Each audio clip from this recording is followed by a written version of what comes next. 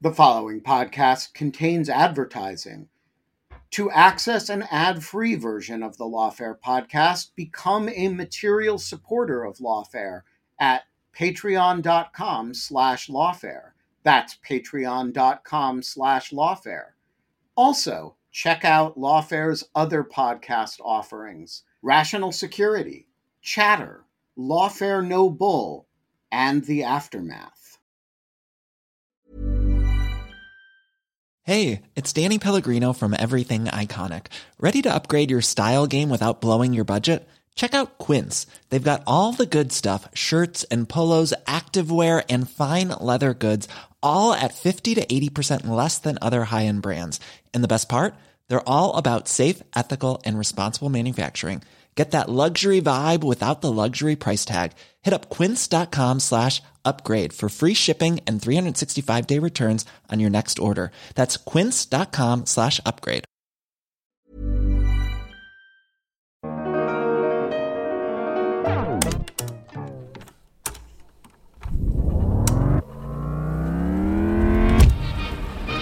I'm Catherine Pompilio with an episode from the Lawfare archive for April 30th, 2022.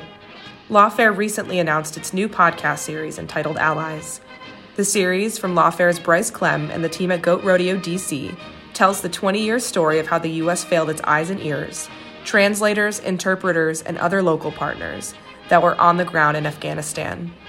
For today's archive episode, I picked an episode from August 2012. In the episode, Ritika Singh sits down with Daniel Byman to discuss Byman's paper entitled Breaking the Bonds Between Al-Qaeda and Its Affiliate Organizations. But first, here's a trailer for Allies. You can subscribe to Allies at a link in the episode description.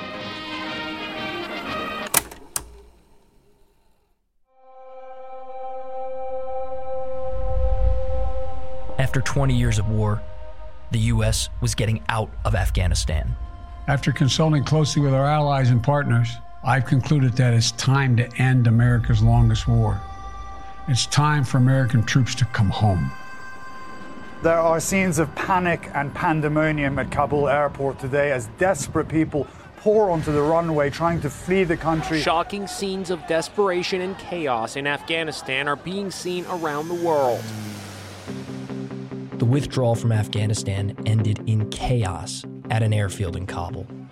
In the face of that mayhem, the military got thousands of Afghans who worked with the U.S. out. But despite the efforts of veterans, lawmakers, and senior leaders in the military, even more were left behind. Their fate was decided by which side of a wall they were on, and whether or not they had the right pieces of paper. Now, they live in hiding. We were the eyes and ears of U.S. troops in Afghanistan. The Taliban knew all this. That's why they used to shoot at them first. Why is it so hard to track the number of interpreters, translators, and contractors killed as opposed to U.S. soldiers? Because nobody wants to know the number.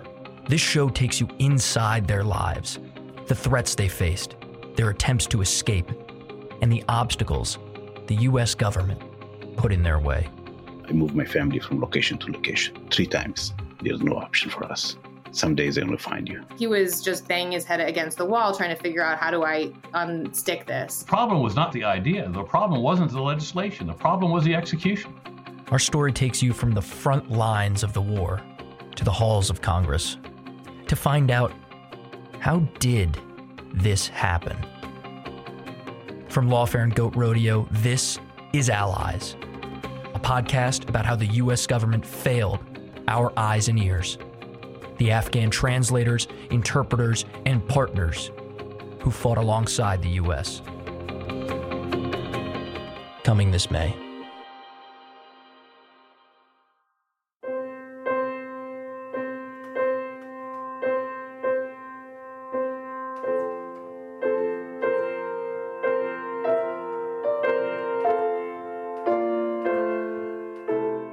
Hello, and welcome to the Lawfare podcast. I'm Benjamin Wittes. Today's episode marks the second in our series of interviews Ritika Singh is recording with people who have non-legal expertise in areas of interest to Lawfare readers. Ritika's guest this time is Daniel Byman, research director in the Saban Center at Brookings, and a professor at Georgetown's Security Studies School. Dan has recently written a paper entitled Breaking the Bonds Between Al-Qaeda and Its Affiliate Organizations, which Brookings published last month. He sat down with Ritika recently to discuss Al-Qaeda's many splinter groups and the relationship between the franchise groups and the diminishing core. Dan, thanks so much for taking the time and sitting down with me. What's your paper about? My paper looks at the affiliates of Al-Qaeda. So it looks at Al-Qaeda of the Arabian Peninsula, Al-Qaeda of the Islamic Maghreb, and other affiliates. It tries to look at why they join, the problems they have with the Al-Qaeda core, and also why a number of organizations don't join up.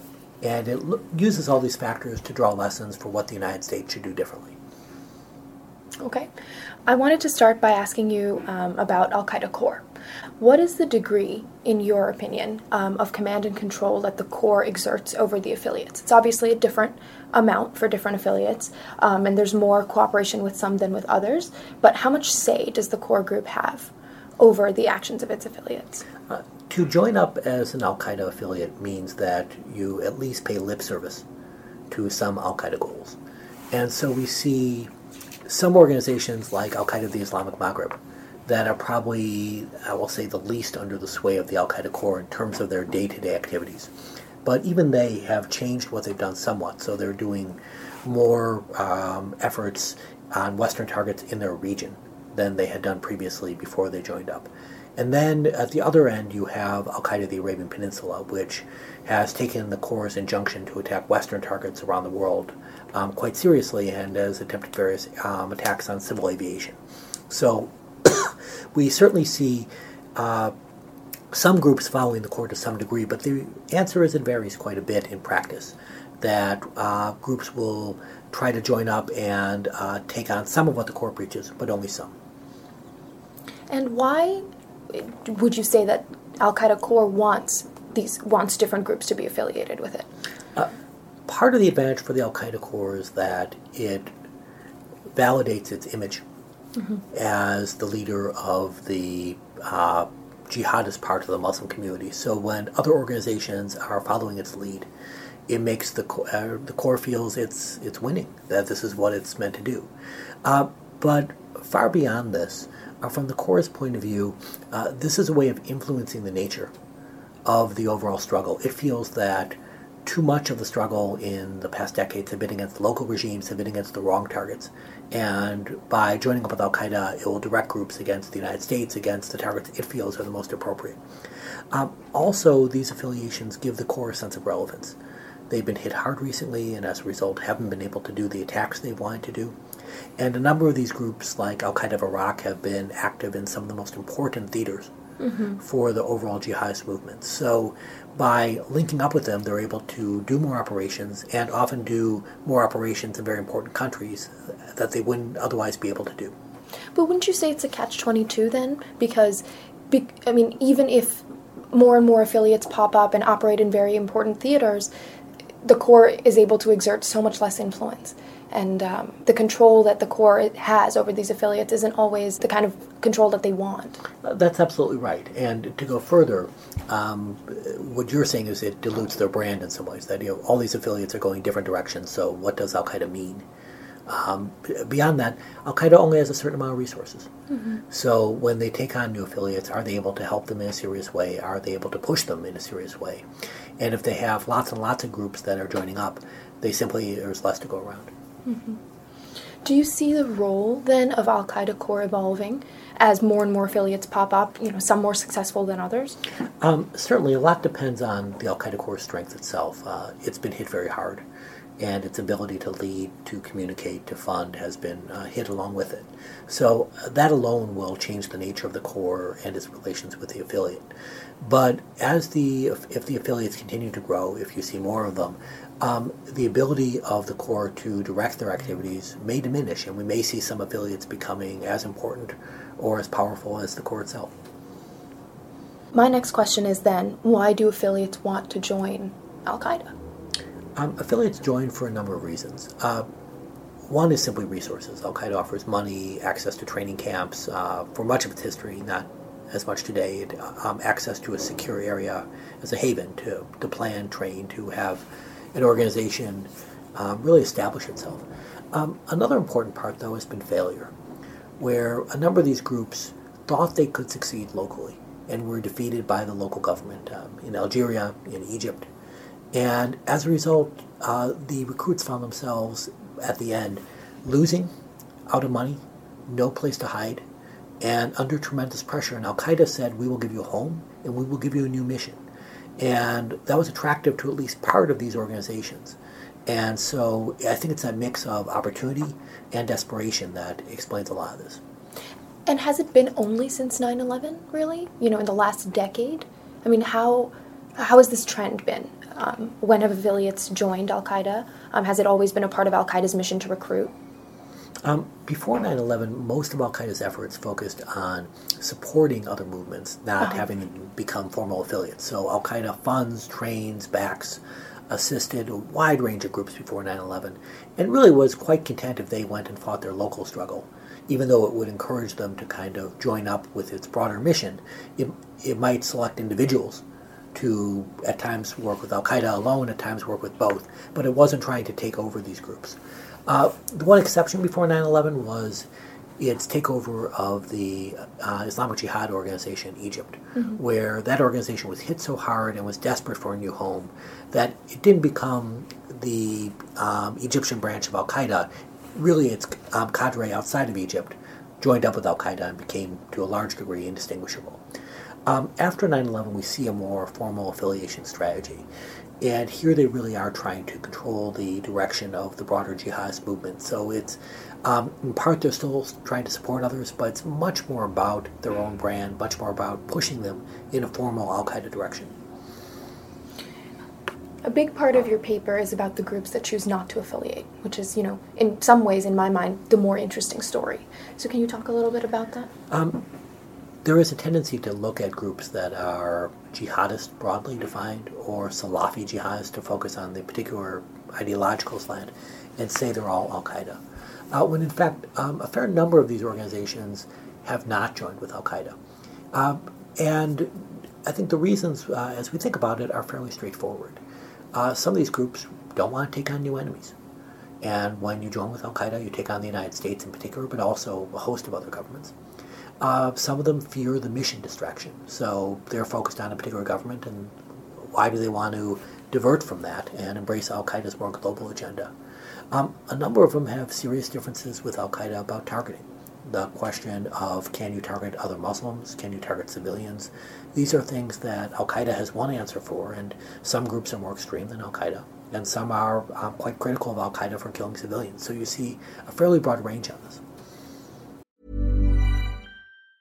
There's never been a faster or easier way to start your weight loss journey than with PlushCare.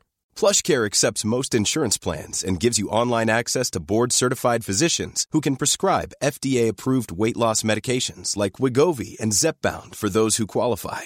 Take charge of your health and speak with a board-certified physician about a weight loss plan that's right for you. Get started today at plushcare.com/weight loss. That's plushcare.com/weight loss. plushcare.com/weight loss. This is Paige, the co-host of Giggly Squad, and I want to tell you about a company that I've been loving, Olive & June. Olive & June gives you everything that you need for a salon-quality manicure in one box. And if you break it down, it really comes out to $2 a manicure, which is absolutely insane. It's also so easy to get salon-worthy nails at home with Olive & June. The difference between how your nails used to look when you did them yourself and now with the Mani system is a complete game changer. The best thing about Olive & June, too, is it's a quick dry. Dries in about 1 minute, lasts for 5 days, and full coverage in up to 1 to 2 coats. Visit oliveandjune.com/perfectmani20 for 20% off your first system. That's oliveandjune.com/perfectmani20 for 20% off your first system.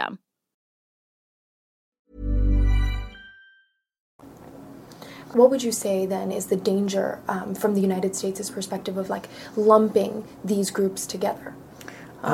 Both the ones that choose to affiliate with Al-Qaeda and the ones that are simply terrorists but are not Al-Qaeda in the brand name. There are two extremes that extreme mistakes you can make when you think about affiliates. One is that you take groups that aren't Al-Qaeda. Either they haven't joined or they don't want to join, and you lump them in with Al-Qaeda. And in so doing, you create enemies of groups that didn't want to be your enemy. And this is a real risk because when you don't know the lay of the land, and there may be some groups that have very limited contact with Al-Qaeda, and that contact is used as proof that they're going to be aggressively anti-American. Conversely, you have a group like Al-Qaeda of the Arabian Peninsula that really did not receive the attention it deserved until it began to attack the United States directly. And initially, I think these attacks caught many people by surprise, and you could say that was too late, that the affiliation was ignored until the danger became too strong. And for the attack that occurred on Christmas Day 2009 in particular, when there was an attempt to bomb a U.S. airplane over Detroit, that was averted really only through a large degree of chance. The organization smuggled an explosive on an airplane, almost detonated it. And so that was too close a call, if you will. And it was done in part because the importance of the affiliation was ignored until it became manifest. That actually leads right into my next question, which is, how competent do you think these affiliates are? There hasn't been a successful attack, knock on wood. AQAP has tried 3 times, but how competent would you say, they are, and which ones are the most notorious in your mind? For the most part, these organizations are not particularly competent at international terrorism.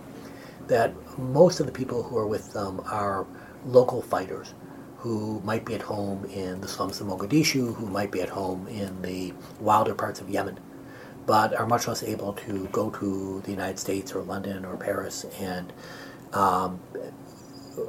infiltrate themselves, spend time there and surveil a target, and so on. So their number of skilled operators is often quite limited in a terrorism sense. That said, some of these organizations are quite big. So when you add thousands of people, maybe even in an indirect sense at best, to the Al-Qaeda roster, if only 1% of them is competent in an international terrorist sense, that's actually not a tiny number. And so we see in Yemen, they had a very good propagandist who was killed. And they also had a very good bomb maker who's still out there. And that individual really is tremendous value added, even though it's not as if all of AQAP is a tremendous terrorism threat. And then it's hard, of course, to say that we have succeeded. It's hard to evaluate when we have. If we dwindle the number down to only a 1% success rate, but that 1% still continues, not with mass casualty attacks, but, small bombings here and there, then, of course, it's hard to evaluate if that is a counterterrorism success or not. That's absolutely right.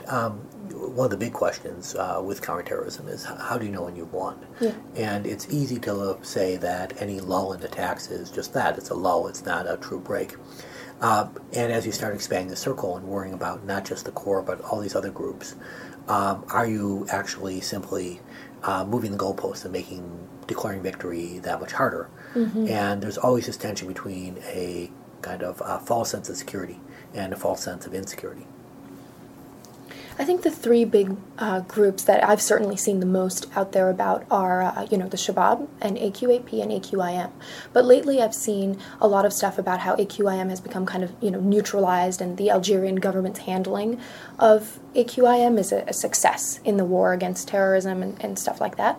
Would you agree with that? Would you say that the AQIM has dwindled now to the point of it's not really anything that it used to be? AQIM has been hit very, very hard, in part of why it joined with Al-Qaeda in the first place was its predecessor organization, the Salafist Group for Preaching and Combat, was devastated to a significant degree by the Algerian government. One area of concern is that, I'll say Maghrebi jihadists, not inherently AQIM, have gotten a bit of a rebound lately in Mali, where we see them working with groups that that took advantage of the looted arsenals from the civil war in Libya. And have really established, in a geographic sense at least, quite a large haven, and have been carrying out policies there that are very reminiscent of the Taliban. Now, are the people in Mali Al-Qaeda? That's a bit of a stretch. But are they people who are like-minded and could become Al-Qaeda? That's certainly possible. But they have not expressed any kind of... Well, actually they have. They've expressed a Western... anti-Western sentiment recently, right? Oh, absolutely. They've been telling Westerners stay out of this area. Right, the form of Islam they're preaching is very anti-Western as well. And then in terms of AQAP and the Shabab, would you say that they are the two most, robust affiliates of Al-Qaeda? I think that's fair to say. AQAP certainly, and the Shabab has been weakened in the last year, but it's still quite strong. Also of concern is Al-Qaeda of Iraq. This is a group that was really by 2008, 2009 devastated, hit extremely hard, but it's steadily come back since then. It's launched a series of attacks. It's actually trying to take over a territory again in Iraq. And because Iraq is such a strategically important country compared to Yemen or Somalia, the fact that AQI is doing better should be of more concern than the Shabab because of the difference in strategic worth of the two regions. And then I guess, how would you say, and you do talk about this in your paper, but how do the affiliates influence the core group? Not just the core influencing the affiliates, but what is the impact that the affiliates have on the core group's thinking and strategy and tactics and leadership? The affiliates are able to shape the core, really the brand of the core. What the affiliates do is when they do attacks, those are seen as Al-Qaeda attacks. And so when the affiliates kill innocents or when they go after minorities within Islam, those reflect poorly on the Al-Qaeda core. So that's something that has been a huge risk the Al-Qaeda core takes. The other, I'll say, interaction is often when the affiliates are transmitting tactics and methods. So we see when a group joins with Al-Qaeda, they often embrace suicide bombing. But we also see things like improvised explosive device technology go from Iraq to Afghanistan, and from there to different countries around the world where Al-Qaeda has a presence. So when they learn lessons, these are often transmitted up and down the chain and through various affiliates. What about affiliate to affiliate? How deep is the relationship between any of the affiliate groups? And do some of them copy others? How do they aid each other, if at all? At times, some of the affiliate-to-affiliate relationships are more important than the affiliate-core relationship. At times, a particular affiliate may be flush with cash. So we saw this in Iraq, where when Iraq was really the center of the jihadist universe, that the Al-Qaeda affiliate there was doing quite well and was able to dispense cash elsewhere. In part, there are personal ties, where individuals may go to fight, say from Algeria to fight in Iraq. And then when they come back to Algeria, understandably, they have connections to the Al-Qaeda affiliate back in Iraq. And so geographic proximity matters. Shabab may be more tied to Yemen because Somalia and Yemen are close to each other. But also, when these individuals go to fight significantly far from their home, they bring with them contacts that don't go away just because they've left. So, and often those contacts are affiliate to affiliate more than affiliate to the core. What do we know about the cooperation between the Salafi jihadist groups that operate in Pakistan and Al-Qaeda?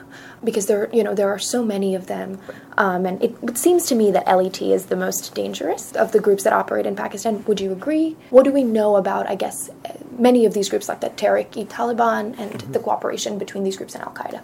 Al-Qaeda cooperates with a range of groups in Pakistan, and this is both an opportunity for Al-Qaeda and a danger. It very much doesn't want to be seen as taking sides in the sense of favoring one group over the other. Why? Because there are so many of them? Because there are so many of them, and it wouldn't want to alienate them. So, in a way, by declaring one group to be an affiliate, that would actually be negative from Al-Qaeda's point of view, because it would risk losing the cooperation of others.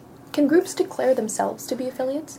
They can, but it's really only real, if you will, if Al-Qaeda embraces it as well. If Al-Qaeda comes out critical of that, the group looks rather silly. So part of it is there's just such a multiplicity of groups, and none of them have taken over the jihadist space. A number of the groups, including Lashkar-e-Taiba, actually have a very different ideological foundation than Al-Qaeda. I see. But having said that, in practice, it doesn't matter too much. So the ideologues will care quite a bit about this, but the operators are much more focused on what we're going to do tomorrow, who we're going to go after, and there's a lot of commonality. And the training camps, too. They're very similar. Absolutely, and the whole logistics network. So training, fundraising, proselytizing, a lot of this overlaps. And to go even beyond that, a lot of these groups are not particularly unified anymore, and they often revolve around particular charismatic figures. So there may be ties between individuals that wax and wane as these individuals rise and fall that are probably more important than group-to-group relations in a formal sense. Okay, thank you so much, Dan. I really appreciate it. My pleasure.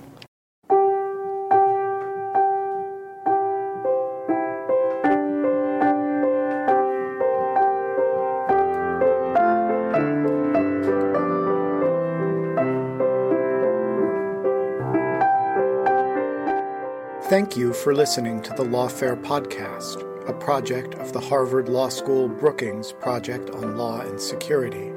Our music was performed by Sophia Yan.